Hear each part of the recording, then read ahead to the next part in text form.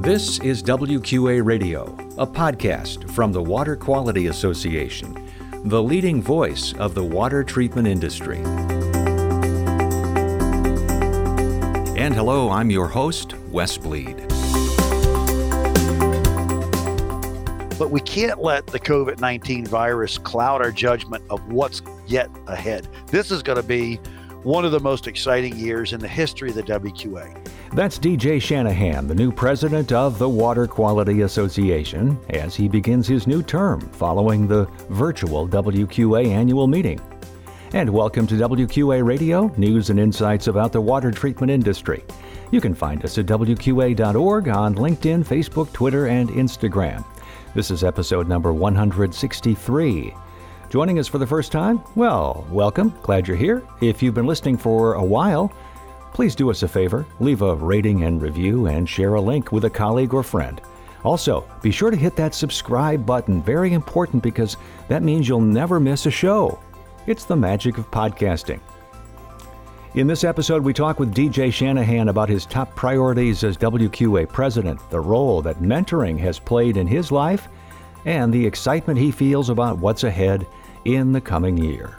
Plus, we'll get a regulatory update from Kathleen Burbidge, and I'll have our WQA tip. But first, our conversation with the new WQA president, DJ Shanahan, on WQA Radio.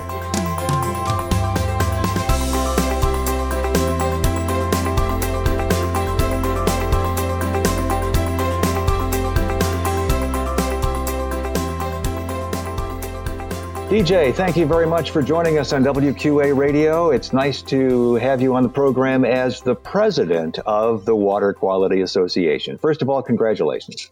Thank you, Wes. I tell you, it's been an exciting journey, 30 years in this business, and an opportunity to get to a place where I can give back is really a special time for me. So I appreciate the WQA's faith and confidence in me to be able to take this role.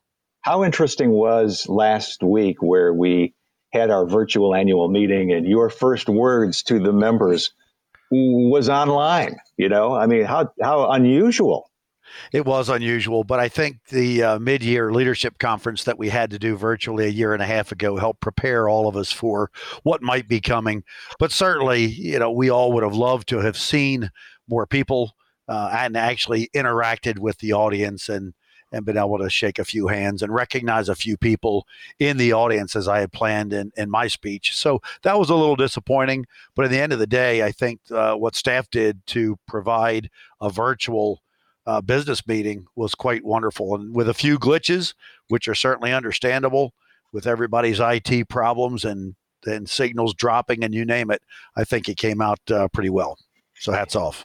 Yeah, and as much as we are realizing the benefits of cyber meetings and online presentations and all of that good interconnected world in which we live, you still realize that we did miss the opportunity to have that face-to-face interaction. There was, and as I said in my speech, you know, I wanted to have the young professionals stand and be recognized so we could get a feel for just how many of them were actually in attendance at the meeting. And same thing with the WIN. You know, what an incredible new advisory council that we've got there in those women that really are motivated. And of course, my mentors, you know, having an opportunity to recognize my Uncle Terry and my father actually standing in front of the audience there, I think would have been great. But we missed it. So we did the best we could in the virtual format, and I'm very, very proud of how it came out.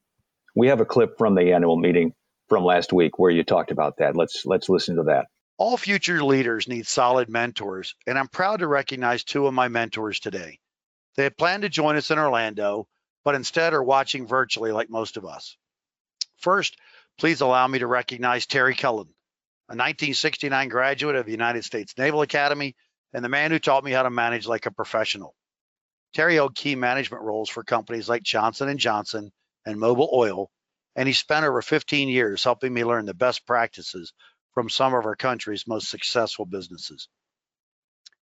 I would also like to recognize the best people leader I've ever met, my father, Duke Shanahan. I never really understood all the lessons he taught me over the years, but as I began observing other leaders, I realized it was how he treated people that set him apart, always with respect, searching for their strengths rather than focusing on their weaknesses, and creating an environment that made you want to do your best. It's because of these two mentors that I stand before you today. Dad and Uncle Terry, thank you so very much. Yeah, that was a great moment. And I really appreciated what you had to say there. And it's always good to know that everybody is coming into the business from a variety of different experiences, and the work life varies, and we hit there's almost nobody, I would think, that doesn't say, hey, there was somebody important in my life somewhere in the process of where I got to be, how I got to be where I am today.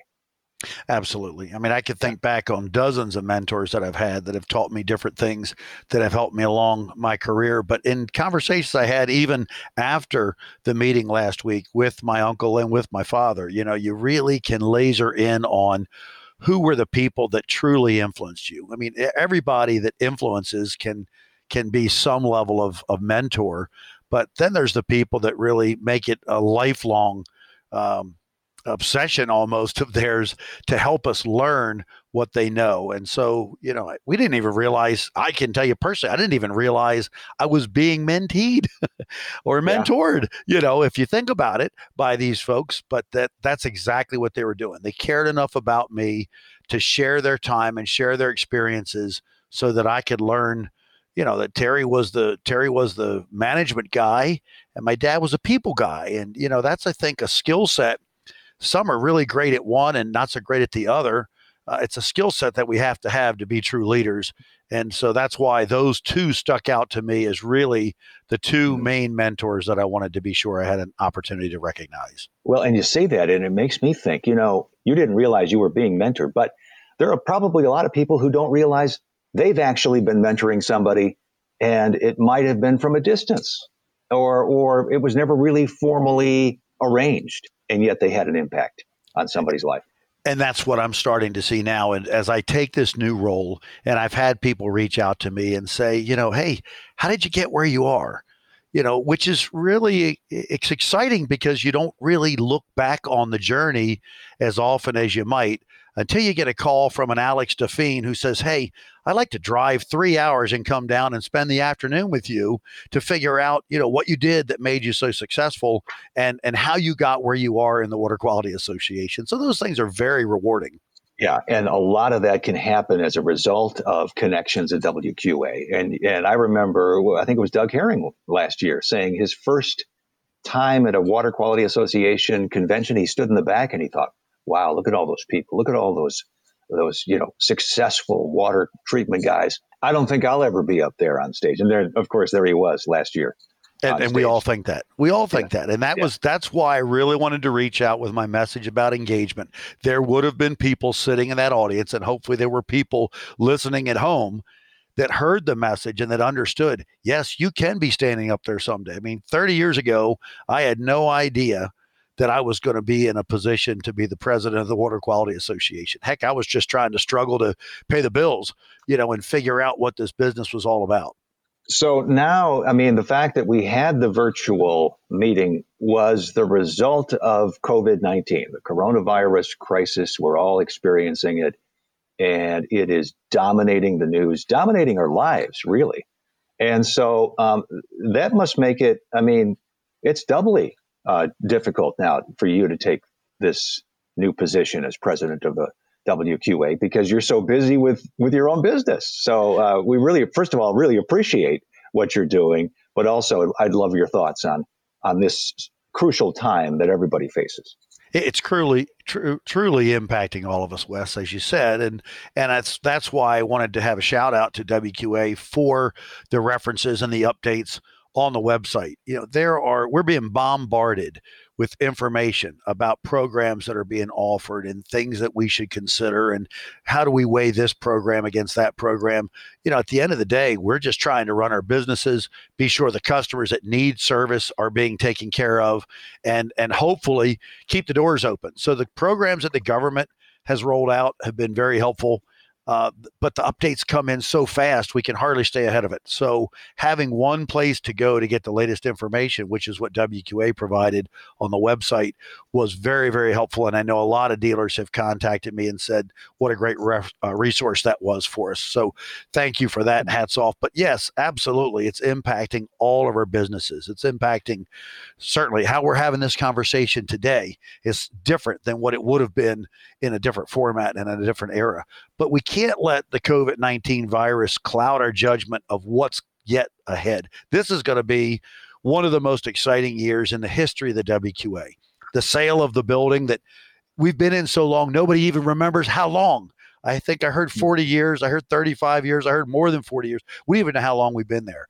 Moving to a new facility that's much larger in the same general vicinity, so we don't have an interruption of staff and travel and things like that to worry about. And the much more professional image that we're going to be able to portray is going to be phenomenal. Faster to market with product certification that will keep that part of our business moving forward. And certainly the recognition and importance of high quality drinking water, which was highlighted by EPA Administrator Wheeler's talk at the business meeting last week. That is who we are. That is what we do for a living. And so at the end of the day, we have to stop focusing on our bottom lines and our businesses and remember that we have an association that's here to fight for us, keep us solid, keep us sound, and keep fighting for our relevance and legitimacy in DC and with regulators and lawmakers throughout the land. So it's a very proud time and a very exciting time to be the president of the Water Quality Association. And I don't mean to sound cliche here, but it really boils down to the idea of service, right? I mean, WQA is serving the members so that the members can go out and serve customers. I mean, it's pretty simple, but yet at the same time, that's exactly what we want to do. Correct. So, and that is our mission. We went over today and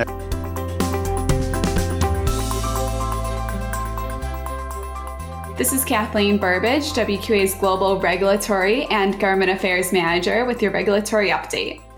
As I discussed with you at the beginning of the year, states are continuing to introduce legislation addressing lead in schools.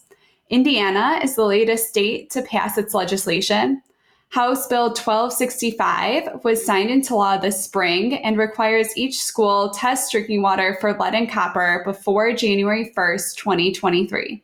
Indiana is also taking a look at emerging contaminants through pending bills looking to set regulations on PFAS and other federally unregulated contaminants. I encourage you to visit WQA's Government Affairs webpage to scan our running bills list and to see what your state government is proposing. Again, I'm Kathleen Burbidge for WQA Radio. And now our WQA tip, continue to check out those WQA coronavirus resources on our website. We've got new tips for how to apply for the Paycheck Protection Program, CDC guidelines, workplace guidance, government updates, and the WQA checklist, and more. We also have a new update called COVID-19 and Drinking Water. Go to WQA.org/coronavirus.